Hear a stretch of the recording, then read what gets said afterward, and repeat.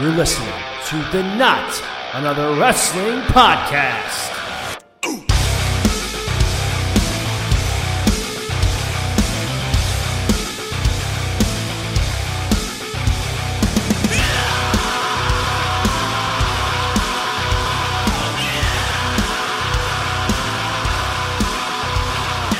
All right, let's get to it. Still in quarantine. I think I'm going to say that for a while. Still in quarantine, but this is the Not Another Wrestling Podcast. Sean McChesney. CJ Palmisano. We're your hosts. We're going to change it up a little bit today, CJ. We want to have a little bit more of a positive episode, and I said this, well, maybe positive, maybe a little more fun, at least for us, being creative, I guess. I said on last week's edition of the show, we were talking about the revival, and I said I want to do a list of the top 10 stars that should have never left NXT. So that's what we're going to spend today talking about. So here's how it's going to go. We're going to get right into it, but this is how we're going to do it. We're each going to go down 10 through 1. So CJ will say his number 10, give his explanation why. I will comment on it, then I'll give my number 10. If my reason why, we'll kind of compare and contrast, and then we'll go 9, 8, 7, and so on, all the way down to number 1. CJ and I've seen your list. It's very similar. I have a few changes in mine.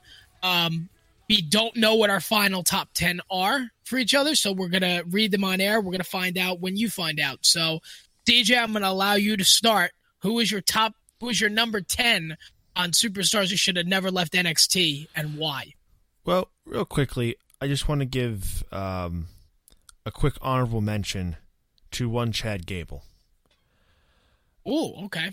I just want to... he doesn't necessarily make my list because there are a lot of other people with a bigger impact and I feel like who have been hurt pretty bad. I give an honorable mention to Chad Gable because he was a guy who's just been so badly hurt by the main roster booking of WWE. And he was in one of the best tag teams in NXT's history with Jason Jordan of American Alpha. And the guy is just one of the best wrestlers in the world, and he's just like the second coming of Kurt Angle of being in the ring, and very funny too, if you let him.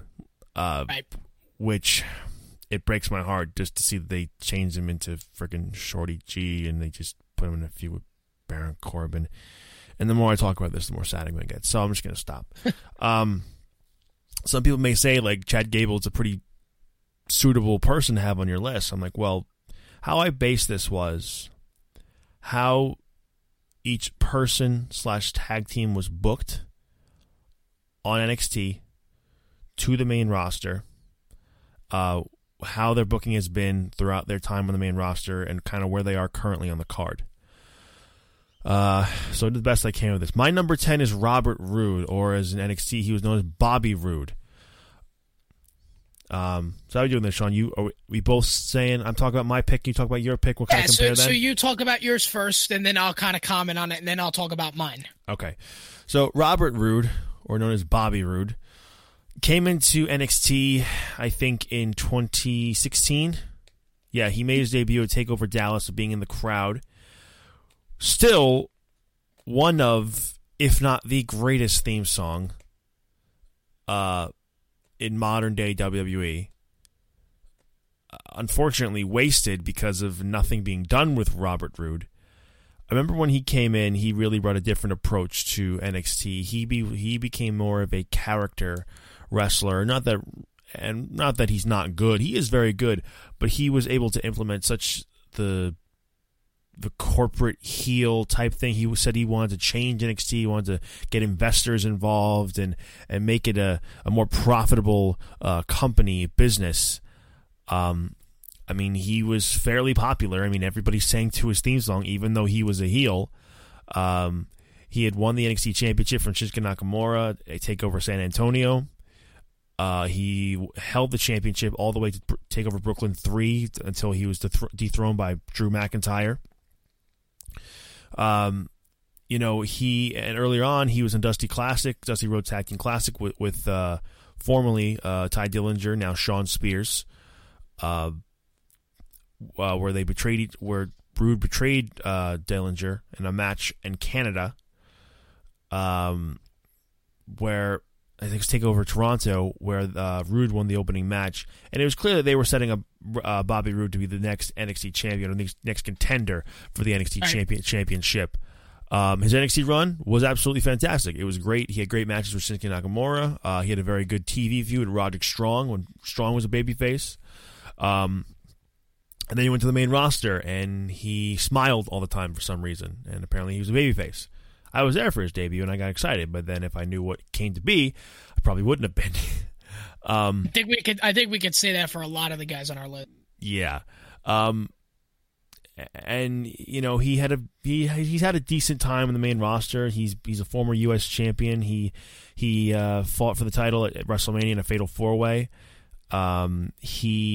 He's been tag team champions a couple times with Dolph Ziggler. I know that's weird. He's been tag team champions with another guy, former guy on this list. Well, my honorable mention, Chad Gable. But he hasn't reached the potential that everyone thought he would reach when he got to the main roster. And I guess I'll let you go, Sean. Who's your number 10? Well, first of all, I agree with a lot that you just said there, and Robert Roode is on my list as well. He's not number 10, but when I do get to him, it'll be for a lot of the same reasons that you said. This may surprise you, and this was kind of a last-minute change on my list, but after watching Raw on Monday, I had to include this guy.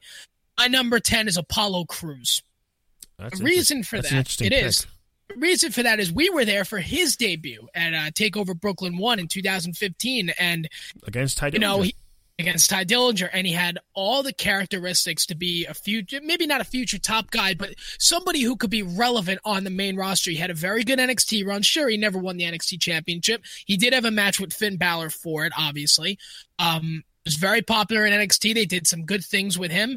And when the minute CJ, he got to the main roster, nothing. They never gave him anything. And after watching Raw on Monday and him having that U.S. title match, and they basically wrote him off TV after that, and that he wouldn't compete in Money in the Bank, it rubbed me the wrong way a little bit. I feel like Apollo Crews has been wrong since the minute he got on the main roster.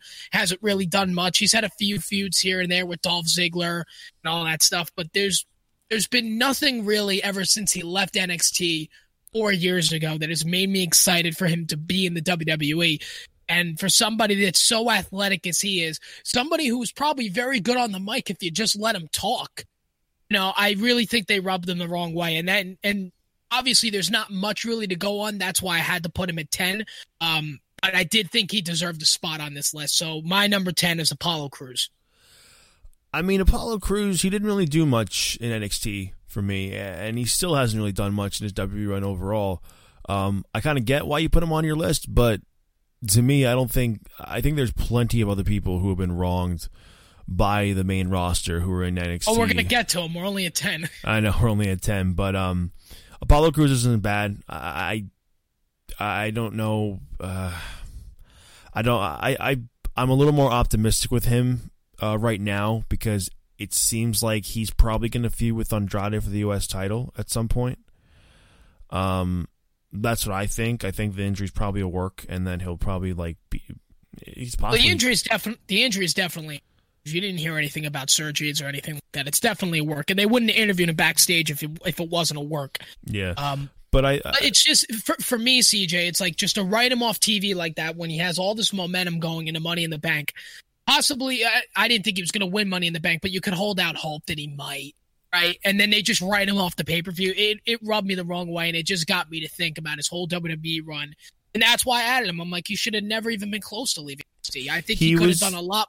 I think he could have done a lot more in NXT if he had a little more time. That's my main point here. He was a call-up that was for sure way, way too early. I remember when he got called up the night after WrestleMania 32, I'm like, Apollo Crews, okay, cool, he's on the main roster, but it's really early. He didn't really do anything in NXT. He's only in NXT 6 months. He was on a couple takeover shows, and that's about it. But he's a guy who should really go back. But I think Robert Roode is, just in my opinion, he's one of those guys who isn't necessarily worse off or who hasn't had a bad main roster run, but his NXT run was so much better. Agreed. I guess we'll move on to number 9. My number 9 is Neville / AKA Pac. So Neville, when I first started watching NXT, he was the NXT champion, and I remember watching my first NXT takeover. I watched. I didn't watch the whole. I remember watching it one night, the Fatal 4-Way takeover. But the NXT takeover that made me fall in love with NXT and pro wrestling all over again was takeover, the one where Sami Zayn and Neville had that amazing match where like Sami was like the Daniel Bryan of NXT. That was Arrival. Arrival, yes. That NXT takeover is one of my. That's when Kevin Owens debuted. Yes, Kevin Owens debut, the heel turn. I believe Balor had the demon paint, and he teamed with Hideo Itami against the Ascension. Yeah, that was the debut of the Demon. So a lot happened on that show. Excuse me. So I have him on here because at one point he was the longest reigning NXT champion until Finn Balor beat his championship reign. So he gets called up to the main roster and he's in a superhero cape. I'm like, okay. And he was originally Adrian Neville. And you know how Vince McMahon loves to change names. Like, nope, you're Neville now. So he goes in, has he's doing all right to start in the main roster. But there are rumors everywhere that he wanted to be Vince wanted to put him in a Mighty Mouse costume. I'm like, Jesus Christ almighty. The main roster of Neville wasn't all so bad. He had an amazing WWE Championship match against Seth Rollins where everybody was convinced he won the title. I was convinced he won the title when I watched that match on Raw. But the brilliance, like, after he hit the the black arrow, pinning Seth Rollins, 1, 2, and the referee's hand was just about to hit 3, but the tip of Seth Rollins' boot was on the rope. It did make a star performance out of Neville, and you really thought he was going to win the WWE Championship. But through mixed match and somewhat booking, he was out for an injury for a while. He was never really utilized to his full potential until he came in, turned heel, and won the Cruiserweight Championship. Him being a 2-time Cruiserweight champion, but the thing was, they only wanted him to work with the Cruiserweights. They never wanted the Cruiserweights to work with anybody else, and that was a big, big problem with the Cruiserweight division on the main roster on Raw and SmackDown. He eventually left the company, walked out, and breach of contract. His contract was frozen for years. Looking at it now, he's in AEW, and he's one of the top guys in the company. So maybe it's a good thing that he left NXT, because he would have left WWE to begin with, and he wouldn't be in the position he's in now. You can go ahead then. I agree 1,000%. I have Neville at 9 as well. And the reason I don't have him higher really is because he did have, he had a great NXT run. He did have a decent run with the Cruiserweights. And now, of course, he's with AEW. He's one of the top guys. I would have had him a lot higher, if he was wronged even more. But the idea that it's like, yes, when he got up there, he wasn't utilized to his full potential. When he turned heel and won the Cruiserweight Championship and dominated that division for, maybe even almost, how long was it? Maybe 7-8 months? He was a dominant champion. I mean, he was their top guy, obviously. Now, looking back at it, walks out of the company, goes to AEW as Pac, one of the most dominant guys in AEW, has given us some classic matches already in the near 1-year history of the company, 1 year meaning their first show. Obviously, that's coming up at the end of the month. So he's not higher on this list because he did have some bright spots in the WWE, even though despite his run was more or less mediocre, CJ.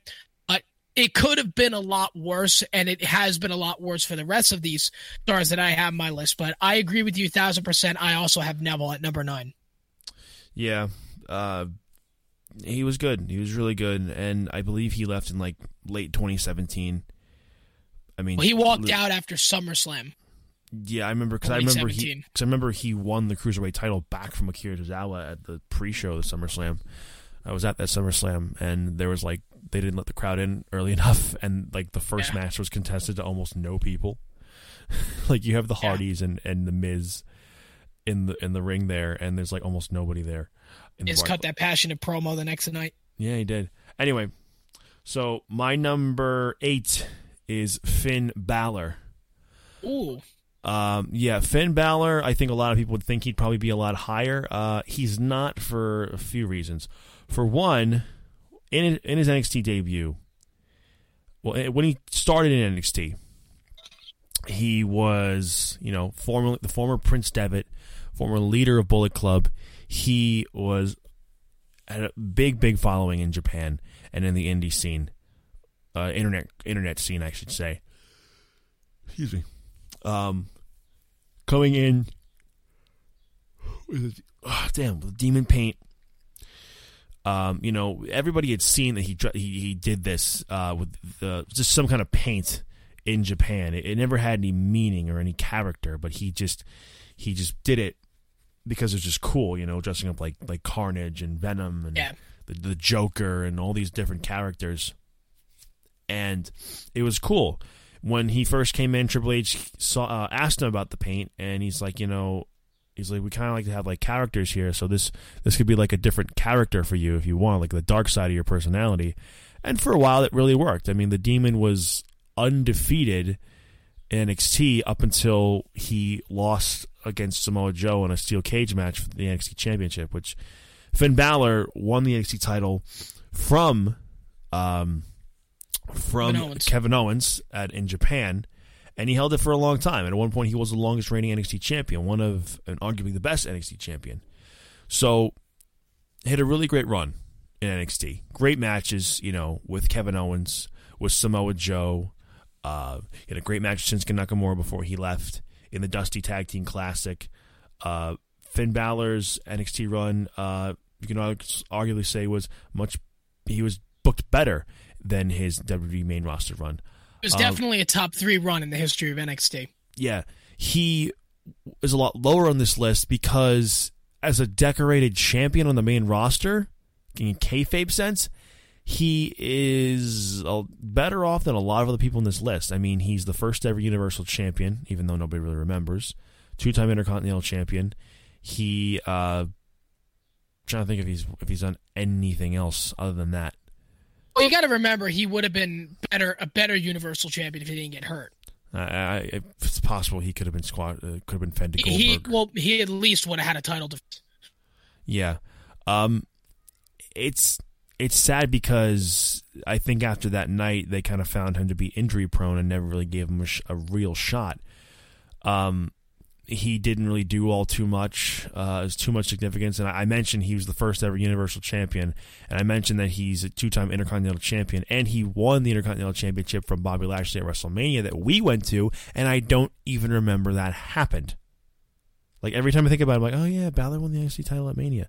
It was second to last. It was also like midnight at that point. It was so late. I'm just like, I can't even get excited for a Finn Balor Demon entrance.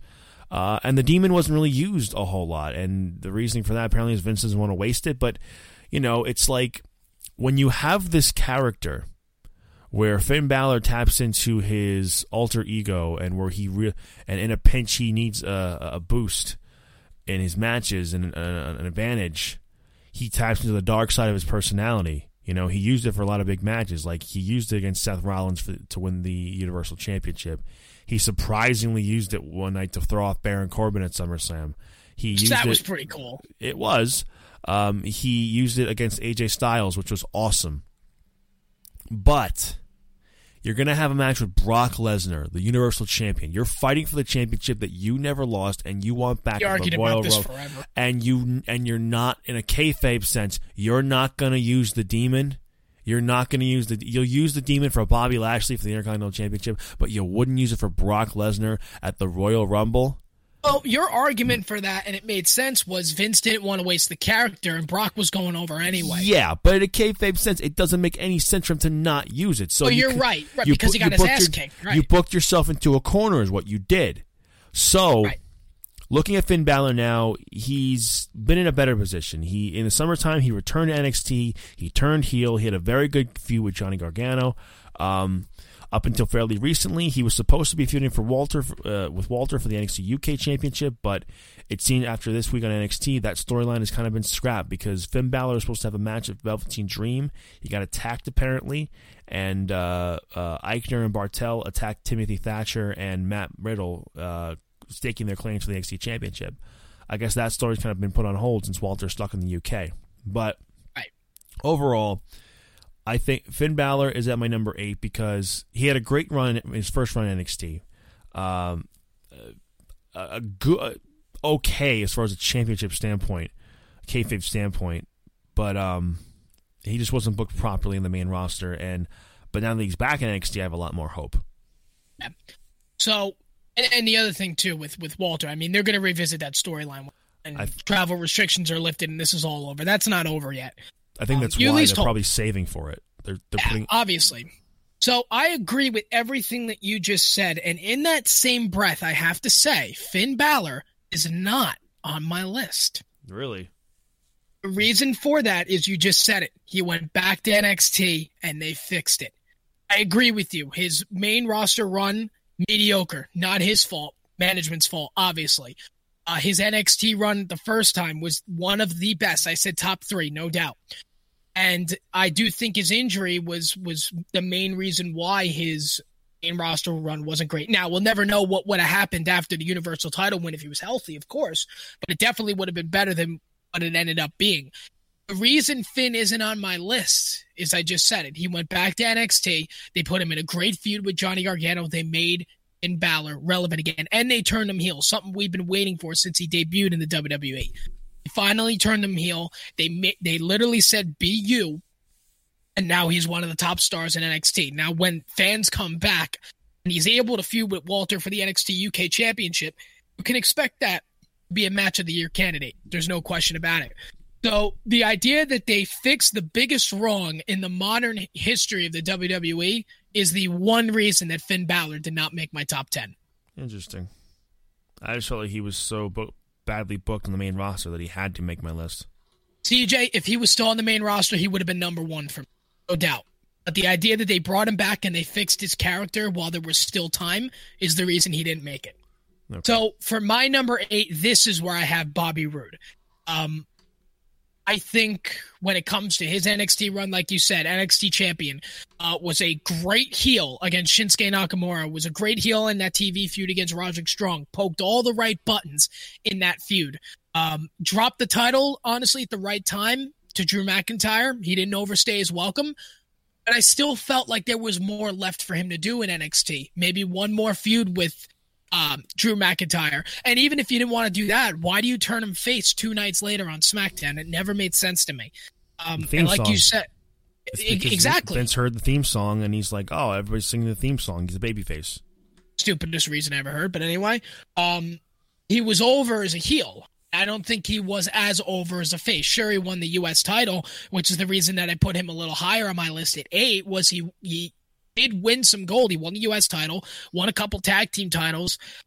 Did I think that he could have been a world champion in the WWE? Absolutely not. But the reason he is higher on my list is because of his name, because of his TNA run, because of how dominant that he was over the course of his career. Did I wish he did a little more on the main roster? Of course. That's why I have him a little higher than 10. I have him at number 8 in this spot. Yeah, I look at Bobby Roode, Robert Roode, and he was obviously much better off in NXT, but I think out of all the people in my list, to me personally, I don't think he's hurt that bad. It would be great if he becomes WWE champion or whatever, Universal champion, but I don't think it's going to happen at this point, which really sucks. Yeah, I wasn't going to put when I thought about this, I wouldn't put him anything lower past 8 because he wasn't hurt that bad. He's still a big name. Everyone knows who he is. It wasn't like the WWE totally wronged him. Believe me, we're going to get to those names in a second, but I didn't want to put him anything lower than 8, but I didn't think a 10 was the spot for him because, again, they could have done a lot more with him. So anyway, let's move on to number 7. My number 7 is Sami Zayn. Sami Zayn was, like I said with Neville, was one of the guys who really got me into NXT. Sami Zayn as a babyface in NXT is his best work in the company overall. I know he's done some great heel work in the past couple of years, but Sami Zayn as an underdog fighting babyface is the best version of Sami Zayn and will always be the best version of Sami Zayn. 1000%. When he won the NXT Championship from Neville, it almost felt like, I don't want to say indie version of Bryan winning the title at Mania, but it felt like the same energy was there in Full Sail. Also, got to remember he promised to retire if he lost the match, so it had that stipulation on it too. Well, not about retire, but he said leave NXT. Right, but moral of the story was Neville was the heel in the match. I mean, there was not one person in the building rooting for Neville. Neville wasn't the official heel, quote unquote. No, but no one was rooting for him. No, but he did kind of act like a heel in the bit, and I remember in the match, and I remember watching it thinking like Neville would be really great as a heel if they let him be, which I was glad that when they turned him heel eventually. The match was emotional. You were pulling for Sami to win the title. He is definitely a person who is better as a babyface to be chasing a title rather than to have a long reign with it. Some people just fit that character. You know, Bryan fits that. Johnny Gargano fits that. Sami Zayn fits that. They all fit the better underdog babyface chasing for the championship. A long title run. Mm-hmm. He was, a big part of what made NXT to what it is today. And he was one of the rare crop of people who were not only working NXT but were also working the main roster at the same time, which to him leading to one of my favorite. Is it my favorite? It's one of my favorites. We'll have to make another list for that. One of my favorite NXT matches ever against him and Nakamura at TakeOver. His last match, yeah. TakeOver Dallas. TakeOver Dallas. Like, I knew it was going to be good, but I had no idea it was going to be as good as it was. And to this day, it is still Nakamura's best match in NXT, in WWE, in his entire WWE run. It is still is his best match. And when you get a chant like "Fight Forever," a first time happening in a match like that, like it just goes to show how good you are. And it was really just a match that they just put together. They were like, Shinsuke's coming in, you're leaving. But what a way to kind of pass the torch. Yeah, Sami Zayn commented and said, they never really touched until then. He's like, we sparred a little bit, but he's like, but a lot of that was called out in the ring, and like that is amazing. Two guys who that's a testament to their characters, just how good they are, how both so damn good they are. Sami Zayn now, I mean, you could say he's a little better off, kind of. He turned heel and saving Kevin Owens in a match against Shane McMahon. Him and Kevin Owens had a great series of matches on the main roster. When he turned heel, him and KO had a bit of an alliance. They are a brief tag team. They faced Bryan and Shane McMahon at WrestleMania 34 in Bryan's return match. Currently, he's the Intercontinental Champion, and he has heels like Cesaro and Sami Zayn around him, and it doesn't make much of any sense. And he wrestles like a manager rather than Sami Zayn, which really pisses me off. I know he's a heel, but you can still be a heel and still be really good. You don't have to be a chicken shit heel like everybody else. Like almost everybody in the main roster in WWE, if they're a heel, they have to be a chicken shit heel. They have to be for some reason. Almost, but Drew McIntyre was one of my heels. He was anything but that. Yeah, and right now, there are only a handful of guys who stick out to me as non-chicken shit, and that's like Rollins and The Fiend. But Sami Zayn is at my, number 7. He'd be higher, but there are a lot of the people who've been wronged way more. Interesting. I have Sami on my list. He is a lot higher on my list. I'll get to that later. My number 7 is The Revival. Oh, these guys are higher for me. And you see, we're just twisting and turning here. You see, this is why it's nice to have different lists, have different opinions. The reason mainly that they are number 7 for me is because while they have been wronged in the WWE, they have had flashes of success. couple of tag team title reigns. You know, obviously their tag team in NXT, one of the best, maybe the best tag team in the history of NXT. There's no question about it. And they've really gotten their name out there in the WWE. There's no question about that either. And I almost felt like they used themselves kind of to get that leverage to get to the next level. You remember before their first Raw tag team title win, they were walking out of the company. They were walking out before they won anything. Yeah, a week before they asked for their release, and then they won tag titles next week. Yep, the week before they asked for their release, the next week they're the tag team champions. And they did great work as the tag team champions, there's no doubt. They also were booked pretty shitty in the process. So I do have them a little lower on my list because of that. I can understand why you have them higher. Believe me, they were wronged. They have had some flashes of success. Don't get me wrong, they should have never left NXT. But they did have some flashes of success in the WWE, both Raw and SmackDown. They were the first tag team in history to win the SmackDown, the Raw, and the NXT tag team championships. No other tag team has done it, I believe. So that kind of goes, you know, in a way, I think, in making sure that they were a little lower on my list. I can understand why you have them higher, but for me, I have them at number 7. Not bad, but I feel like they were wronged way, way more. I mean, for me, the Revival were like, they're one of the best tag teams in NXT's history. You could argue them being the best tag team in NXT's history. Their main roster work was not necessarily what everybody thought it was going to be. But I'll get into more what I think about the Revival in a little bit. My number 5 is Shinsuke Nakamura. You passed 6. Oh, I'm sorry, 6. My 6 is Shinsuke Nakamura. I haven't fully woken up yet. My 6 is Shinsuke Nakamura. Now, Nakamura, I was thinking to myself, he should be a little higher on my list, but I thought of it this way. When he came in, talking about like Sami Zayn before, he came in to one of my favorite matches I've ever seen in my entire life against him and Sami Zayn at TakeOver Dallas. He had a great run in NXT. A lot of people argued because he was so massively popular in Japan, and the guy from New Japan Pro Wrestling. You know, a lot of people argued, you know, he should probably go to the main roster right away because he might lose steam on that. Well, I didn't necessarily thought that was a bad thing. I thought it was better he went to NXT to start, to kind of get implemented to the WWE style. He could kind of more or less be him. He could work his style in NXT. You know, you saw great matches he had with Sami Zayn, like I said. His matches with Samoa Joe. He had some decent matches with Robert Roode.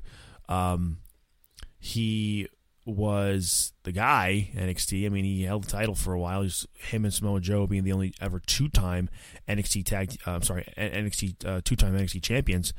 And you know, he was a rock star. No pun intended, you know, WWE's rock star. He was a friggin' rock star when he came out to the ring. Like, everybody just, like, friggin' loved him.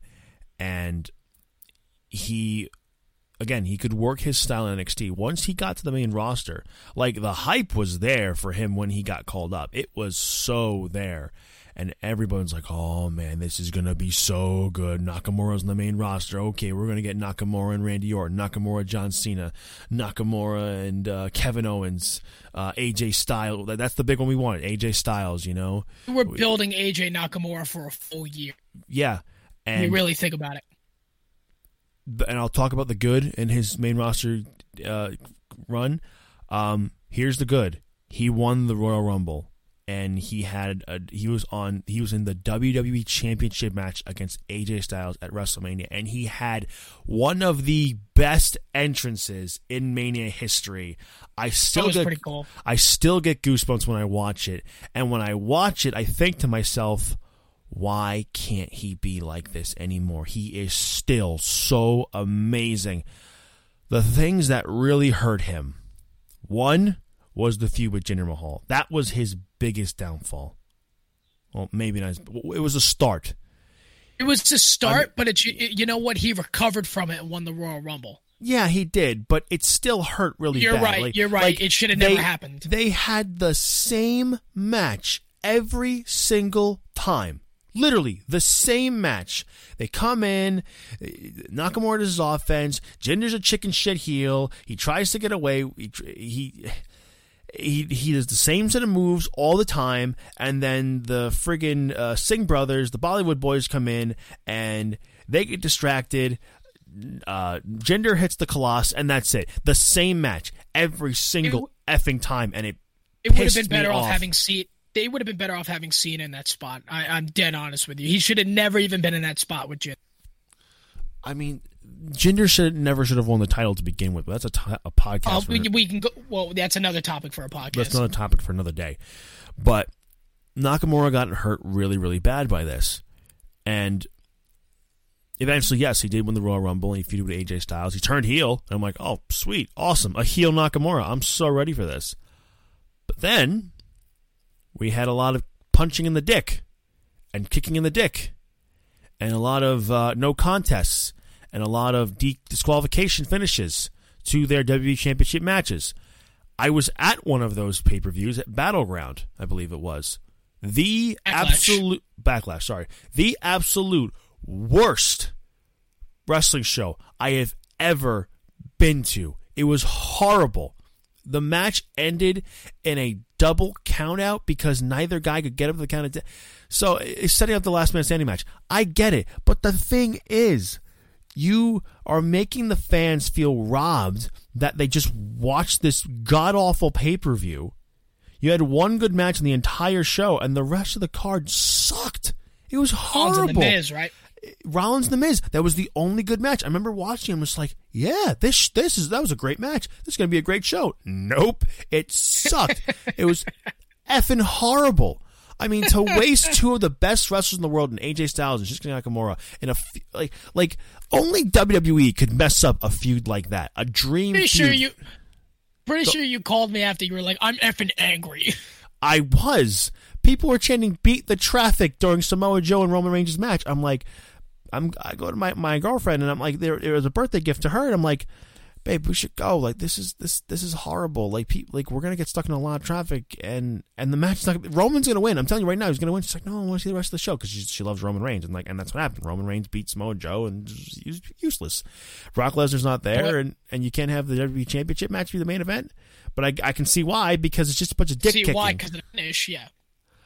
He's only real to me. He's had like one great match on the main roster, and that's against AJ. Actually, no, I'm sorry. Two great matches on the main roster. AJ's in both of them at Money in the Bank a few years back, and then just recently at Survivor Series against AJ and Roderick Strong. So he is a guy with such huge fanfare and such a big following, and just so goddamn popular and so charismatic that they effectively to now that he's one of Sami Zayn's lackeys. It just hurts me so much. I have Shinsuke on this list, not at 6, but originally I had him at 1 until like last night. But then I started thinking back, we did win the Rumble. He have a really good debut year besides the feud with Jinder. So I did put him a little lower on the list. He's not at 6 though, but he is coming up. My number 6 is Asuka. Oh man, Asuka. For a lot of the same reasons as Shinsuke. Asuka, hands down, next to Shayna Baszler, and actually, I may even say Asuka's better, the most dominant woman in the history of NXT. Went undefeated for another 6-7 months going into WrestleMania, and Charlotte Flair wins the Royal Rumble, and Charlotte Flair breaks the streak. Then really, she's losing a couple of matches against Carmella, not really doing much after that. She wins the title back at the end of the year, only to lose it the week before WrestleMania. So Charlotte Flair, Becky Lynch, and Ronda Rousey can have the second title, their main event match. I felt Asuka was so wronged in that spot. She hasn't been the same since. Yes, she's won the tag titles with Kairi Sane, but... And now she shouts in Japanese. Like, that's her gimmick. Yeah, but, back to that run that she had late 2015 all the way through 2017 NXT. Look at some of the women that she's beaten. Ember Moon, Nia Jax, Bayley twice, just to name a few. And then to get onto the main roster, be just as dominant on the main roster, win the Royal Rumble with ease, the first Women's Royal Rumble. She can always say that she won the first one. Just to go into WrestleMania, have a classic with Charlotte Flair, might add, the match was great. Charlotte Flair wins the match. You were kind of like, okay, I kind of could have saw that coming, whatever. It's Charlotte Flair. Anybody's going to break the streak, it'd probably be her. And we're in New Orleans, for Christ's sake. So, of course, we're going to see another one. So, after that, just completely went down the drain. And yes, she won the women's title back at the end of the year. But even after that, just completely down the drain. When she lost her both matches with Carmella, I was like, Jesus Christ. So the reason that I don't have her a little higher on my list is for the reasons that she did have a lot of success on the main roster. Just very recently, within the last year or two, it really just started to hit a downward spiral. So my number 6 is Asuka. Well, Asuka is much higher on my list. I guess we're going to go on to our top 5. My number 5 is Bayley. Okay. We talked about this the other day and kind of said, like, you didn't necessarily have Bayley on your list, bit of a spoiler. I still don't. And you still don't. And I know, and I kind of know who you have. I might know who you have in this spot, and we'll kind of compare and contrast. For me, at one point, Bayley was the biggest botched main roster call-up for a very, very long time. Bayley in NXT as a babyface is still at her best. Very similar to Sami Zayn, where her main roster run has been a lot better as a heel. Whereas in NXT, like NXT, she was a hugger. She liked being friends with everybody. But when push came to shove, she kicked ass. She kicked your ass. And you and I have been to one of the best wrestling shows you've ever been to in NXT TakeOver Brooklyn 1 with that classic Sasha versus Bayley TakeOver match. And I remember I was watching NXT heavily, watching it every single week. I remember, like, Bayley losing these takeovers, not getting her chance, and I'm just like, they got to be saving this for a big, big show, for a takeover, and that's where Bayley will get her moment. And when I knew the match was announced, Sasha versus Bayley, NXT TakeOver Brooklyn, I'm like, that's it. Bayley's winning. She has to win. She had a decent run with the championship. She faced Sasha twice. She beat Nia Jax, losing the championship to Asuka, leaving TakeOver Brooklyn 2, and getting called up to the main roster the night after SummerSlam, which I was there for, and I was so excited. The crowd was so hot for her, but it was kind of, her main roster feud was kind of, main roster run has been so-so, to say the least. She did win the Raw Women's Championship, but she went in at WrestleMania as Raw Women's Champion. I'm just like, it would have been a lot better had she won the championship at WrestleMania. And then she gets to a feud with Alexa Bliss, where Alexa Bliss beats her, and then they have the god-awful segment of Bayley, this is your life. One of the things that Bayley took a long time for her to recover from, and almost ruined Alexa Bliss, too. It almost ruined Alexa Bliss. But they have this kendo stick on a pole match, I believe it was. Bayley finally gets the kendo stick. Finally is able to get some retribution on Alexa Bliss for the horrible things that Alexa Bliss has been doing. And yet she looks at the kendo stick as if she doesn't know what to do with it, as if she's a child. They made Bayley a woman child. For God's sakes, she literally, go back, look at it. She looks at the kendo stick. She hesitates to hit Alexa Bliss. Alexa Bliss kicks her, I believe, and then she hits her with the kendo stick, hits the Twisted Bliss or a DDT, whatever it was. There's your winner and still Raw Women's Champion, Alexa Bliss. And it took Bayley a long time to recover from that. She has eventually turned heel. And yeah, her run as of late has been a lot better. She's I believe the longest reigning SmackDown Women's Champion, 2-time SmackDown Women's Champion. She turned heel. I love her character. I love her entrance theme. And it's worked a lot better for her. But the thing is, I'm glad that she's able to. I'm glad she's able to adapt and change her character. But at the same time, there was nothing wrong with her previous character, and the main roster really, really messed it up again. So, at one point in time, Bayley would have been my number 1. But with everything else that has happened to other wrestlers that come up to the main roster, she's in my top 5. Okay. I guess I could just go to my number 5. My number 5 is Sasha Banks. And we'll kind of compare and contrast here. And first off, I agree with everything you said about Bayley. In the same breath, the reason that she didn't make my list is because you even said in the beginning, where are they now? She's one of the most successful SmackDown Women's Champions ever. Now, I understand that her babyface run wasn't exactly the greatest, and it could have been a lot better. But she was able to adapt to a brand new character, and it works. Now, she's also the first female in history to win the SmackDown, the Raw Women's Championship, the NXT Women's Championship, Women's Tag Team Championships, and Money in the Bank. That doesn't come as, you don't just give that to anybody, in my opinion. So, don't get me wrong, a great NXT run. Babyface run in the WWE main roster could have been a lot better, but like you said, where are they now? She's a top heel on SmackDown. She's the longest reigning SmackDown champion in history, I believe. And there's really nothing really stopping her. I like the character. She was able to adapt to it very well. I remember the night she officially turned heel, because she was kind of a tweener for the end of the summer into the fall. But the night that she officially turned heel, all she said was, "Hey, bitches, screw all of you." It was perfect. And by the way, also not going to lie, love her haircut. Think it makes her look a lot better. A lot of people disagree. Maybe that's my opinion. Anyway, the reason that I have Sasha in this spot and not Bayley is this. Yes, Sasha had a great run in NXT. I believe, CJ, that we were there the night that it all started to fall apart for her. Great match with Bayley. Probably one of the best matches I'd ever seen. Best women's matches by far I have ever seen.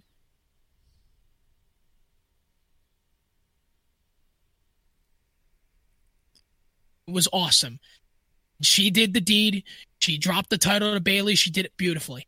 No doubt in my mind. She's a 4-time Raw Women's Champion. DJ, how many times has she successfully defended her championship? 0. Exactly.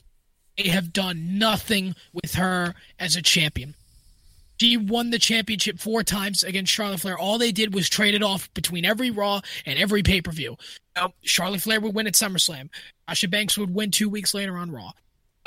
Charlotte would win in the first Hell in a Cell match, which wasn't as good as people say it was.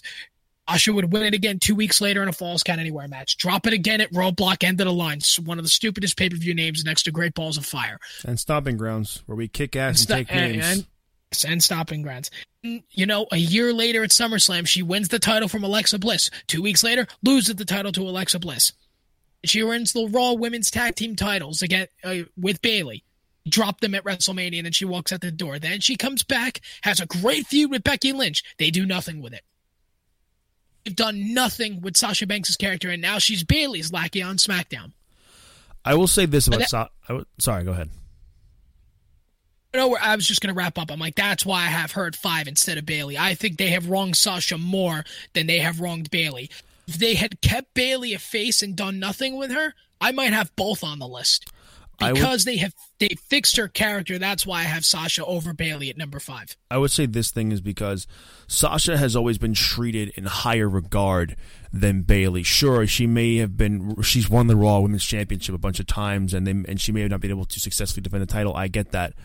But Sasha has always been treated like the bigger star. She was at a marquee match in WrestleMania 32. She had a great feud with Charlotte. She had a great match with Becky Lynch at Hell in a Cell.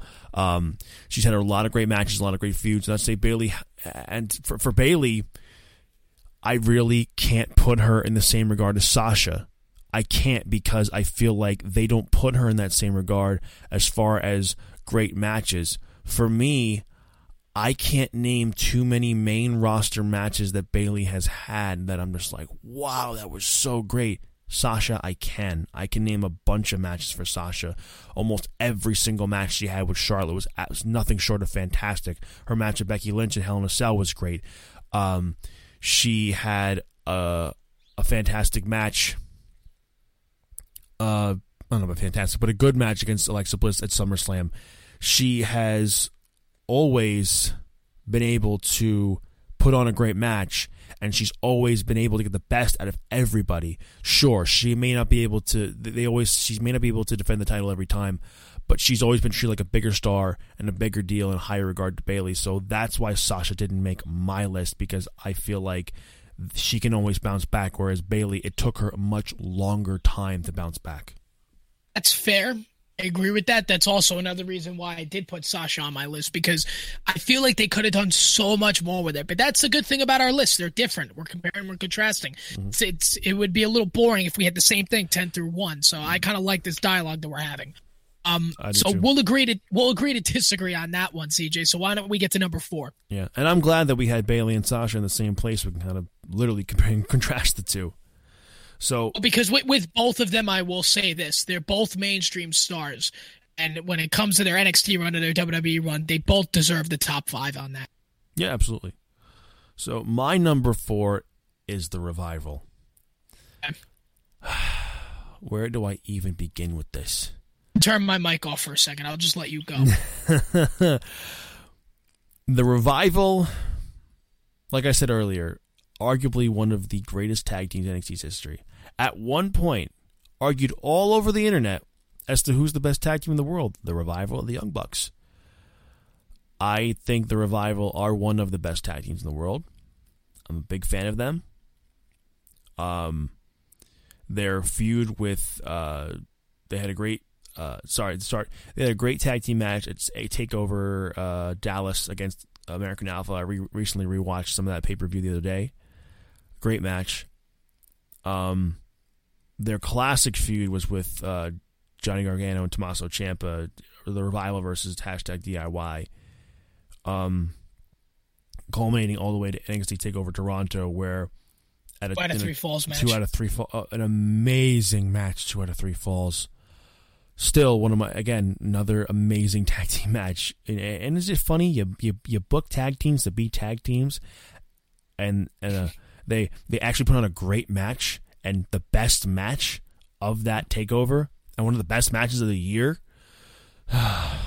So they went on, and they were still in the tag team division and still kind of here and there. You know, they eventually made it all the way to NXT TakeOver Orlando. It was a triple threat match against DIY, AOP, and the Revival. Later on, the night after WrestleMania 33, they debuted on Raw against the New Day, and they started off really, really strong. You know, they took out the New Day. They feuded with the New Day, and that made their claim as like, we're here to kick your ass. We're serious. You guys are silly, and we are the best damn tag team on God's green earth, which is probably a quote from Scott Dawson somewhere. So their main roster debut, their time, you know, I think one guy got hurt, so they didn't use the other guy. I think it was Scott Dawson who got hurt, and then Dash Wilder got hurt. So it was a lot of bad luck for those guys. You know, they weren't liking their booking. They weren't treated seriously. And like we said earlier, they asked for their release after a match on Raw. The following week, they won the Raw Tag Team titles. As champions, they did some good things here and there, but they were left to be like Baron Corbin's lackeys. The one positive that I can't believe they didn't even really go forward with was making a stable with them and Randy Orton. Like that would have been great. That would have really, really been great. And it was really great. You know, I really liked the build-up between them and the New Day towards the end of last year. And I think it's a big, big missed opportunity, because I felt like that could have made them want to stay. Maybe. Who knows? But I think the thing that truly, truly hurt the Revival more than anything was their feud with the Usos. Now, you're probably thinking to yourself, the Usos, the Revival, that's a dream feud waiting to happen. Yeah. If a normal, competent group of people were booking it, what's this WWE we're talking about here? It was the Usos acting like a bunch of children. The Revival were shaving each other's backs, which, like, oh my God, they're shaving each other's backs. Like, what's wrong with people shaving their backs? Some people need to shave their backs. And the Usos, like, putting it on camera, trying to make it like the Revival, to make them look stupid and embarrassed. And then they're like, I don't remember the exact moment, but one of the Usos just like, and we put Uzi in your whatever and hit it in 3, 2, 1. They're like, Uzi, like that was the final nail in the coffin for me. I'm just like, they need to get out of the WWE. they need to get out. Oh my God, that was the one thing that hurt them the most. I don't understand why they didn't go back to NXT when they had their last great match was against Bobby Fish and Kyle O'Reilly on NXT TV, the NXT before Survivor Series, leading up to, eventually they recently just got released and they left. I'm so glad they are. They're higher in this list because up until recently, their main roster booking has been atrocious. Their NXT run is so much better. And they're one of the guys, teams who we should have been like, they should have been booked properly, more properly. Yes, they're multi-time tag team champions, and they're the only ones to hold the Raw, SmackDown, and NXT tag team titles. But if you're looking at overall, they've been botched so badly. I would agree. And I understand why you put them higher. I mean, again, we have different opinions on it, but you're right. I mean, their end of WWE booking was atrocious. So my number 4 here is where I have Shinsuke Nakamura. Guy that came over from Japan, one of the hottest free agent wrestlers at the time. A fantastic run in NXT. Match with Sami Zayn, his feud with Samoa Joe, his feud with Bobby Roode even to end his NXT run. And again, like we talked about, I mean, he had that successful year, and I think that the reason that he is a little higher on my list was they did do something with him. It was so big. It wins the Royal Rumble. He has the dream match with AJ at WrestleMania for the WWE title. Wasn't as good as everybody thought it was going to be, but then again, the second match isn't always better than the first. Obviously, alluding to Wrestle Kingdom 10 when the two faced off for the IWGP Intercontinental title, which was one of the best matches ever. Then he turns heel in the process, which we're like, all right, he's a heel character. Basically do nothing with the feud after that, and then until the Money in the Bank match, the Last Man Standing match, which was really good. And then not much after that. I mean, he wins the U.S. title, he wins the Intercontinental title, but now, like you said I forgot earlier, he was U.S. champion. I completely forgot that. You mentioned it before. Now he's Sami Zayn's lackey. That really just rubs me the wrong way. I mean, you've got a Royal Rumble winner, a guy that would take your face off in a second, and all the qualifications, in my opinion, to be the WWE champion. Obviously, it was a stretch in the WWE. You know how Vince feels about, wrestlers who can't speak English, or can't speak it well. You know how he feels about it. If you're not from the U.S., you're a heel. Exactly. And all the qualifications in the world, be the WWE champion or the Universal champion. He had everything there.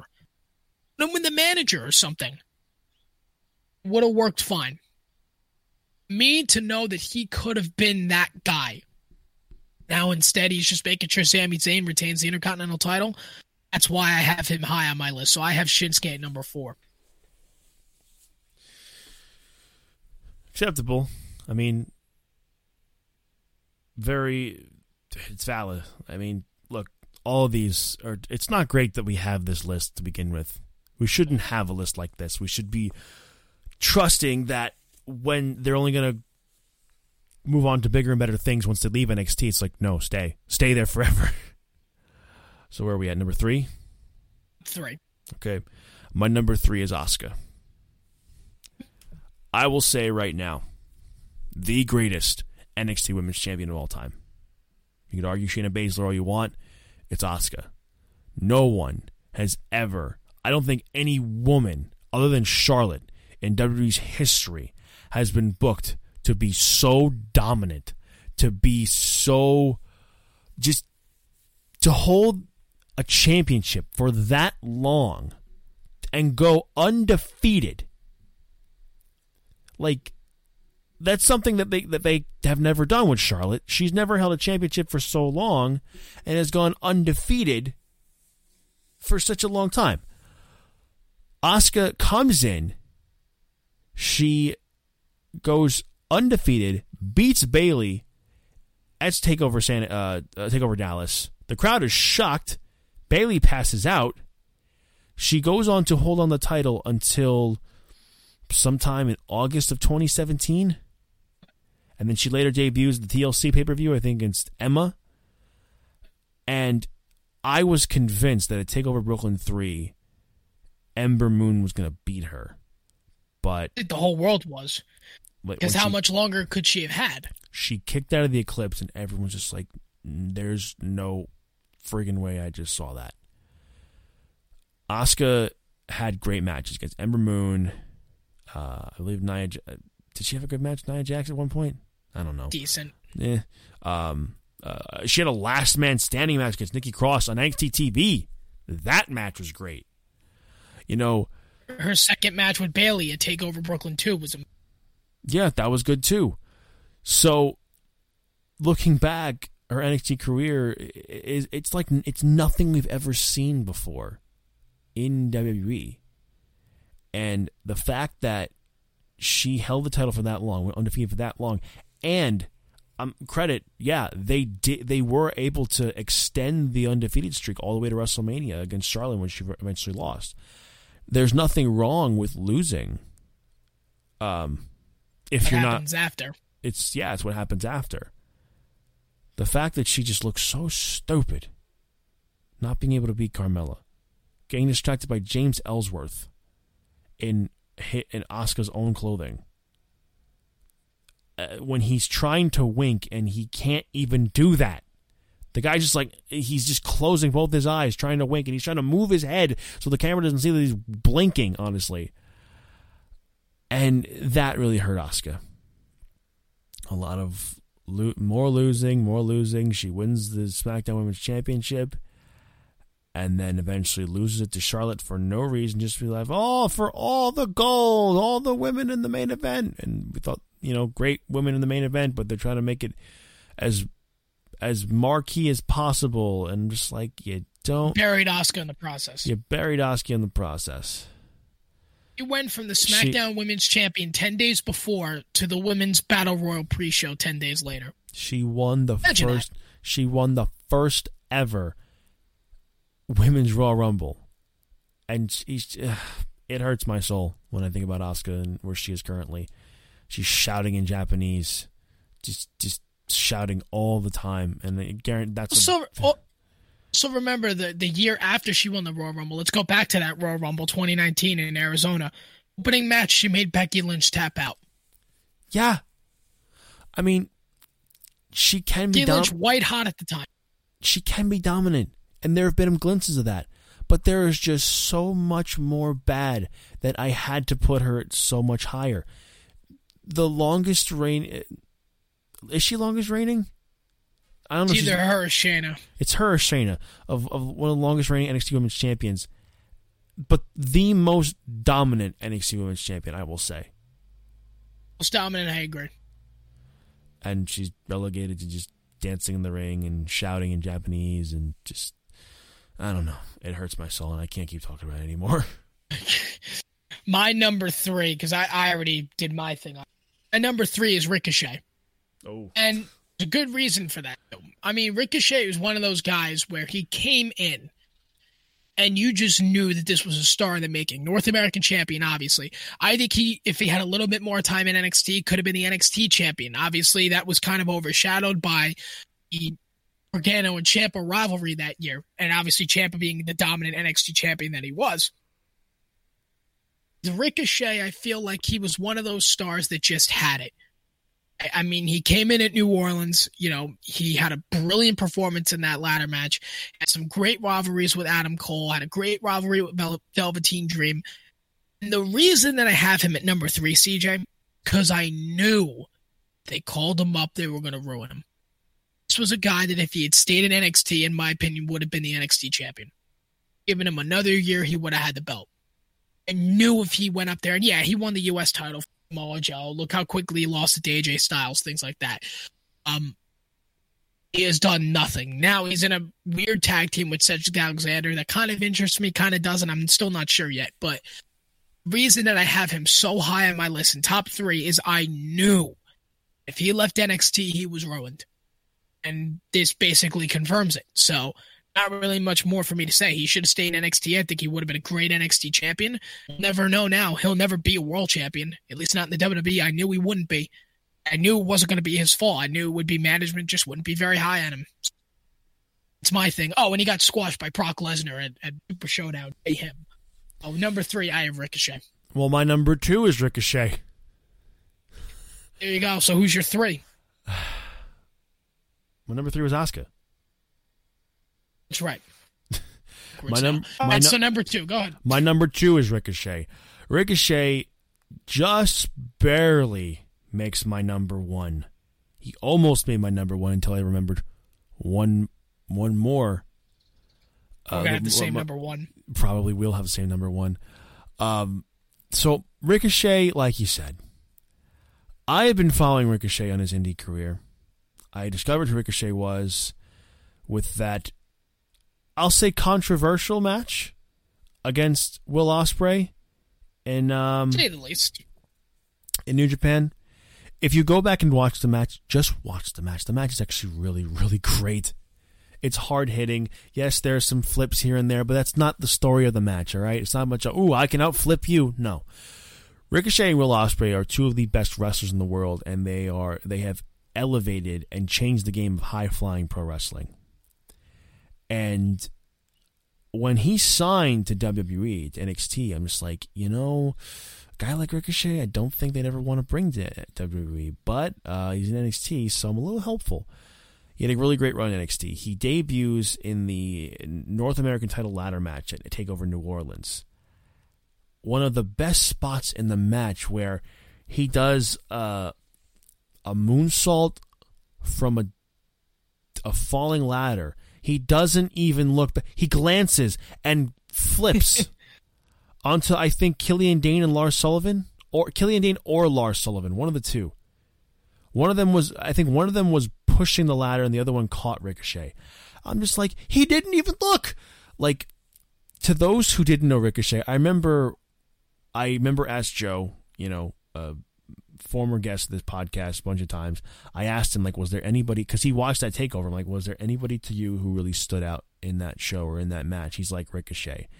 And I remember him just bastardizing the clip of him and Will Ospreay doing the flip, and he's just like, it's obvious he never saw the actual match.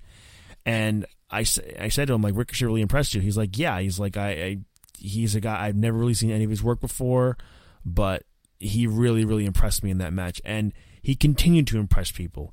He eventually got into a feud with Adam Cole for the NXT North American Championship, which we were there for. He moonsaulted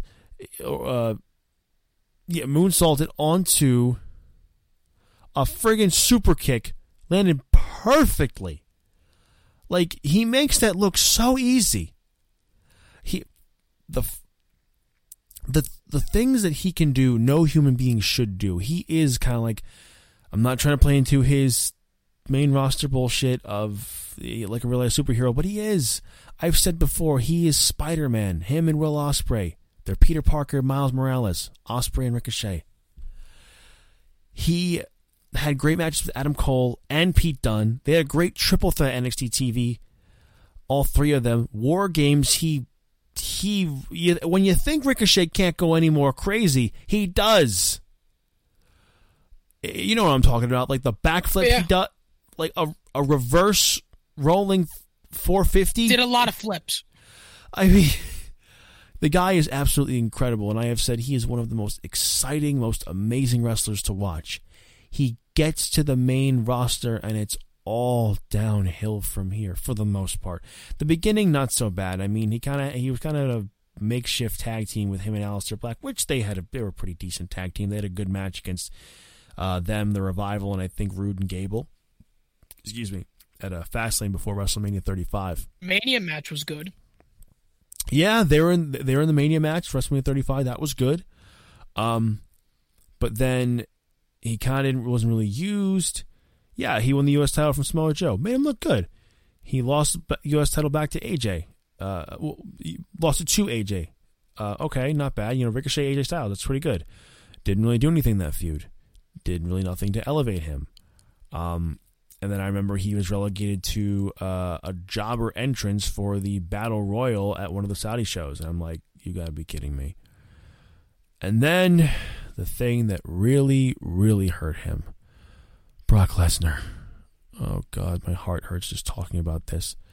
We thought he would at least give him a decent match. Yeah, a minute and a half. a minute and a half. He got no offense in. He tried to hit a drop kick, nothing. Suplex, F5, your winner, still WWE champion. Ricochet was completely buried at that point. And if you didn't think he was buried at that point, he was buried the following Monday when he lost to Riddick Moss, Jobber 24/7 champion. And then they did nothing with him too, Riddick Moss. So it makes me think, what's the point? The tag team with him and Cedric Alexander right now, it makes me a little more hopeful. Because they're two guys who were both wrong, and I think they can be a great tag team, but we'll have to wait and see. But Ricochet is my number 2, and there's only one other pick that just gets away from him at being number 1. And I think we're going to have the same one, but for me, my number 2 is Sami Zayn. The reason that I have him a lot higher on my list, and I agreed with all that you said before, but you said something that really made me put him high on my list. He said it. In his match against Neville, he had that indie Daniel Bryan feeling of winning the NXT Championship. He could have recreated that, put the WWE title on. I always thought that Sami Zayn would have been a great story to winning the WWE title. And again, I mean, there's guys that should hold the title long, and there's guys that should chase the title even longer and have short reigns. That was Sami Zayn. It would have been an amazing story for Sami. Gets to the main roster. He has some great matches with Kevin Owens. That's good, right? Then they really don't do anything with him on Raw. Then he goes to SmackDown. Doesn't really do much until he turns heel. They lose the match at Mania. He doesn't do much after that. He gets hurt. Comes back. I mean, yeah, he's the Intercontinental Champion right now, but overall, CJ, if you can look back maybe three or so years ago, he came onto the main roster. They could have done it so much better for him. I really do believe that he could have had that Daniel Bryan similar story on SmackDown or on Raw. It doesn't even matter. They could have gave him that story. Instead, they just given him a couple of good things here or there. That's about it. But yeah, that's why I have Sami Zayn so high. I'll have him at number 2. And I think we're going to be the same at number 1, so I'll allow you to start, CJ. Number 1 star that should have never left NXT, and why is? Stars, Enzo and Big Cass. They are number 1. And I have a feeling this is your number 1 too. If it is, you can just say it. 1. They're your number 1? No, it was either going to be that or Samoa Joe. I think Samoa Joe could have been very close. He was going to be number 1 or not on this list at all. I think we have a lot of the same reasons for Enzo and Cass at number 1, but I'll allow you to start. Real quickly, Samoa Joe didn't make my list because even though his main roster run hasn't been great, he's been U.S. champion, but Samoa Joe has always been able to, for whatever reason, just how good he is, he's always been able to bounce back no matter what. That's why he didn't make my list at all. Enzo and Cass, the most original type of gimmick we've seen in a long time. Sure, they get compared to the New Age Outlaws a lot, but we've never seen like the kind of mobster type and big muscle Italian guys. I was watching their NXT TakeOver Tag Team title match against the Revival at TakeOver London. These guys were so over. Coming down to the ring, back when Carmella was still with them. Just everybody being like, my name is Enzo Amore, and the whole crowd just chanting along with Enzo. And when they got into the ring, Cass going, only one word to describe you, and I'm going to spell it out for you. S-A-W-F-T, so. And in the middle of it, like, I think Cass only said S. And then the rest of the crowd was just A-W-F-T, soft. Like, the whole crowd was just wanted them so badly to win the NXT championships. And maybe they should have won the NXT tag team titles. Probably the biggest missed booking opportunity in NXT's history is them not winning the tag team titles. But they were high merch sellers. They were white hot. They debuted the night after WrestleMania 32. And again, they are white hot. The crowd went nuts. And at the time, I felt like, okay, if you're not going to do anything else NXT, okay, bring them to the main roster. Cool. one of the biggest missed booking opportunities, the biggest missed booking opportunities in WWE's history. You don't capitalize on how big these guys are. And you relegated them to catchphrases and putting anything Enzo said on merchandise, instead of focusing on who they are as a team, who they are as characters, who they are as wrestlers. Granted, Enzo has never been the best worker in the ring, and he'll admit that himself. But a big thing that's lost today in modern day pro wrestling is character and a gimmick. And Enzo and Cass had that. An original gimmick. Yeah. So to relegate it only for a heel turn for Cass, which you didn't even capitalize them on becoming tag team champions, and it was way too early for them to break up. Way too early. And it hurt both of them. You know, Cass legit hurting his ankle, breaking it. They had a falling out because of it. Enzo, winning the Cruiserweight Championship a couple times, him getting fired from the company due to sexual assault allegations, which later found out there was no significant evidence that there was. Cass getting fired from the company because he was just being a prick, because he was drinking all the time. He was bringing everybody down. He was feuding with Daniel Bryan, and in the segment he was supposed to kick a little person in the face with his boot. He asked Vince if he could do more, and Vince said no, and then Cass decided to say, I'm going to do more, and then he got in big hot water for it, or a lot of hot water for it. And after his match against Daniel Bryan at Money in the Bank, he was later released. And you look at them now, they haven't really done too much on the indies. They made their appearance at the Madison Square Garden show, which I was there for. So much legitimate heel heat. Everybody was pissed. And then Ring of Honor decide not to call them back and do anything with them when they need people like them. That time, yeah. They were actually. Yeah, they were guys who you really could have done something great with them. Even if you didn't, that's my thing. Even if you didn't want them to be a tag team, you still could have had Push Cass as the single star and Enzo be his manager. I get Cass can talk pretty well himself, but you needed those two together. They needed to be together. And I think had the Hardys not come back, maybe they would have won the tag titles, but still, you could have done something eventually down the line to have them win the tag titles. And they are the biggest botched NXT call-up of all time. Never should have left NXT. And when you look at all these people now, every single person on my list besides Pac is with the company still, and at least Pac's doing well. Enzo and Cass aren't really doing anything at all. That's why they're number one. That's really the main reason too I had him at number one. And you know what? And again, it was really a mix of them or Joe. Joe, of course, is one of my honorable mentions. Now that I think about it, the main reason that I put them at number one, it was something that they did on the main roster. Remember that Battleground match that they had with Cena against the Club? Yeah. Remember the promo that Enzo cut before the match? Might have been one of his best ever. Oh yeah, Cena went like, "Damn." I watched it the other night, and literally, like when Cass got the mic, he goes, "First off, give it up for Enzo. That was excellent." Mm-hmm. It's just that was one example of the originality that both of these guys had. And for it to kind of just be taken away from them way too prematurely, I mean, you should have at least given them a tag team title run first. And I agree with you. I think if the Hardys didn't come back, that was going to be their moment at WrestleMania to win the tag belts finally. They needed that satisfaction of being the tag champs first. They weren't even tag champs in NXT. I think if you gave them one more year, they would have been. Nonetheless, I mean, I agree with you. I mean, an absolutely mismatched, botched call-up.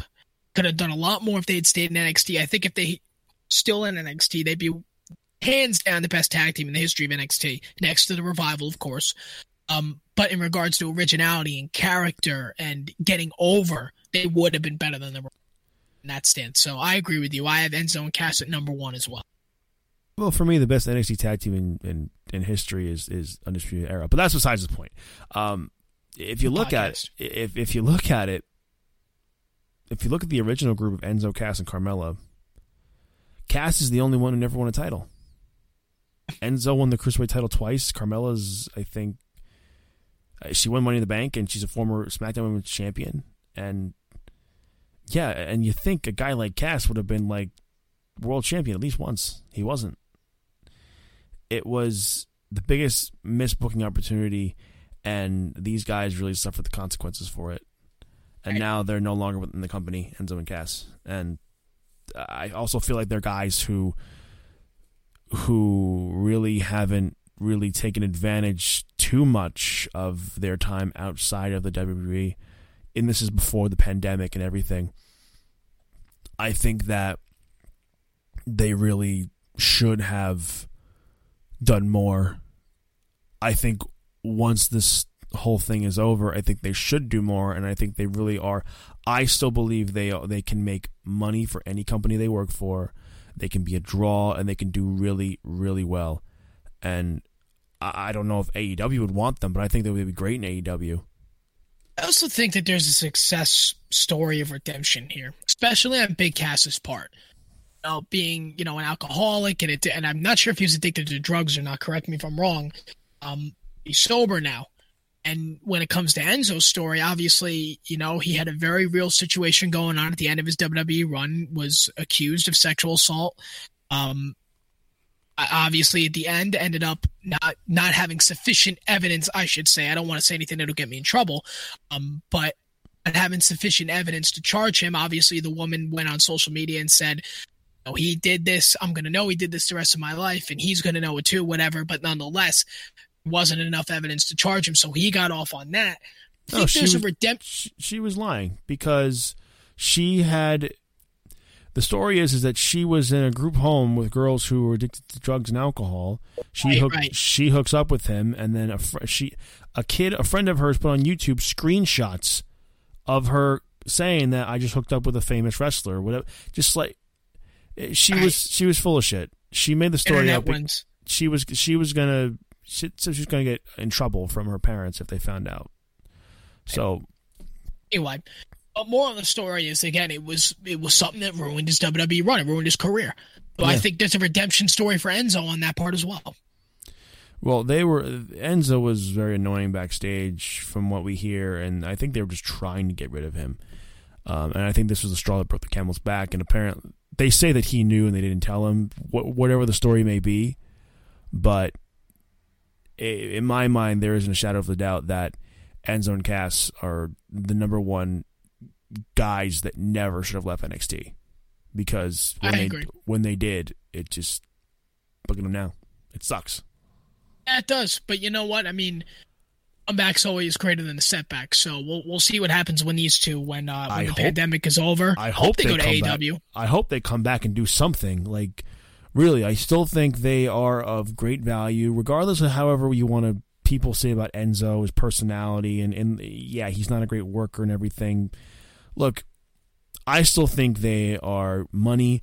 I think they can still bring a lot of money to a crowd. I think they can really still be draws. I mean, putting them in the mix with that tag division, AEW, would be awesome. Absolutely. So, CJ, before we wrap up here, obviously in the next coming weeks, we have the Money in the Bank pay-per-view next week. So next week, what I want to do with you, when we talked about it, we're going to do our top 10 Money in the Bank cash-ins, kind of as a way to get into the Money in the Bank talk. We'll do our predictions next week as well. Yes, we will. So before we wrap up, anything in the coming weeks that you want to kind of talk about? What do you kind of expect with pro wrestling for the next weeks to come? We have Double or Nothing coming up at the end of the month, Money in the Bank next Sunday. What are your expectations going forward?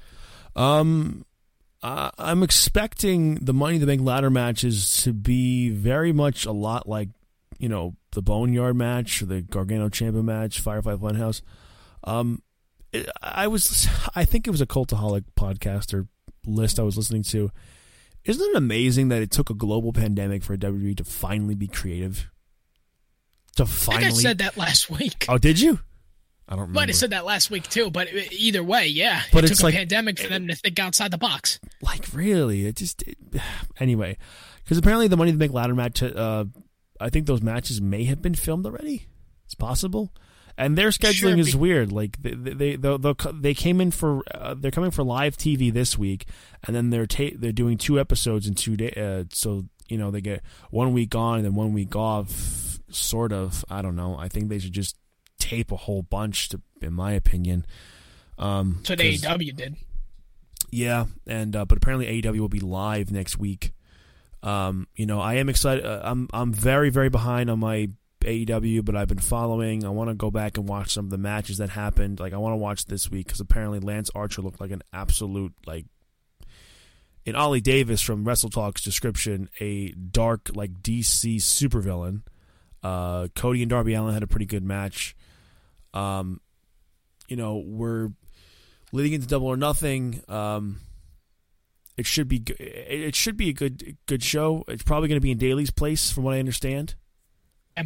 And this is the kind of the norm we have right now, but I'm sure we will be able to get back to live events at some point, and that puts our Double or Nothing, our AEW show in Newark, very much up in the air. It's just a matter of we just got to take it day by day at this point. Exactly. Yeah, that's pretty much it. We just gotta wait and see what happens. But Money in the Bank seems interesting, and I am excited for Double or Nothing. I am too. I'm excited to see what they do with Double or Nothing. I know it's not going to be in Vegas, and we've talked about that at length already. I am happy to know that they are going to have a show, and there'll be a pay-per-view, and the show will go on, things like that. I'm happy that Money in the Bank is next week. I am interested in seeing what the matches look like in regards to the women's and men's matches. Man, pro wrestling, it's still going strong, or as strong as it can be, and they're doing their best, obviously. So we'll be back next week. We'll discuss Money in the Bank. We'll discuss our top 10 cash-ins and all that, and we'll see you then. And Sean McChesney. Hang on, go ahead. You keep forgetting that we have to do this. Please be sure to listen to us on Apple Podcasts, Google Play, Podbean, Anchor.fm, Spotify. Follow us on Twitter at TNAWP. Like us on Facebook at the Not Another Wrestling Podcast. Follow us on Instagram at the Not Another Wrestling Podcast. Very nice, CJ. And yes, I do forget that. My apologies. All right, I'm only human. It's okay. For Sean McChesney and CJ Palmisano. See you next week.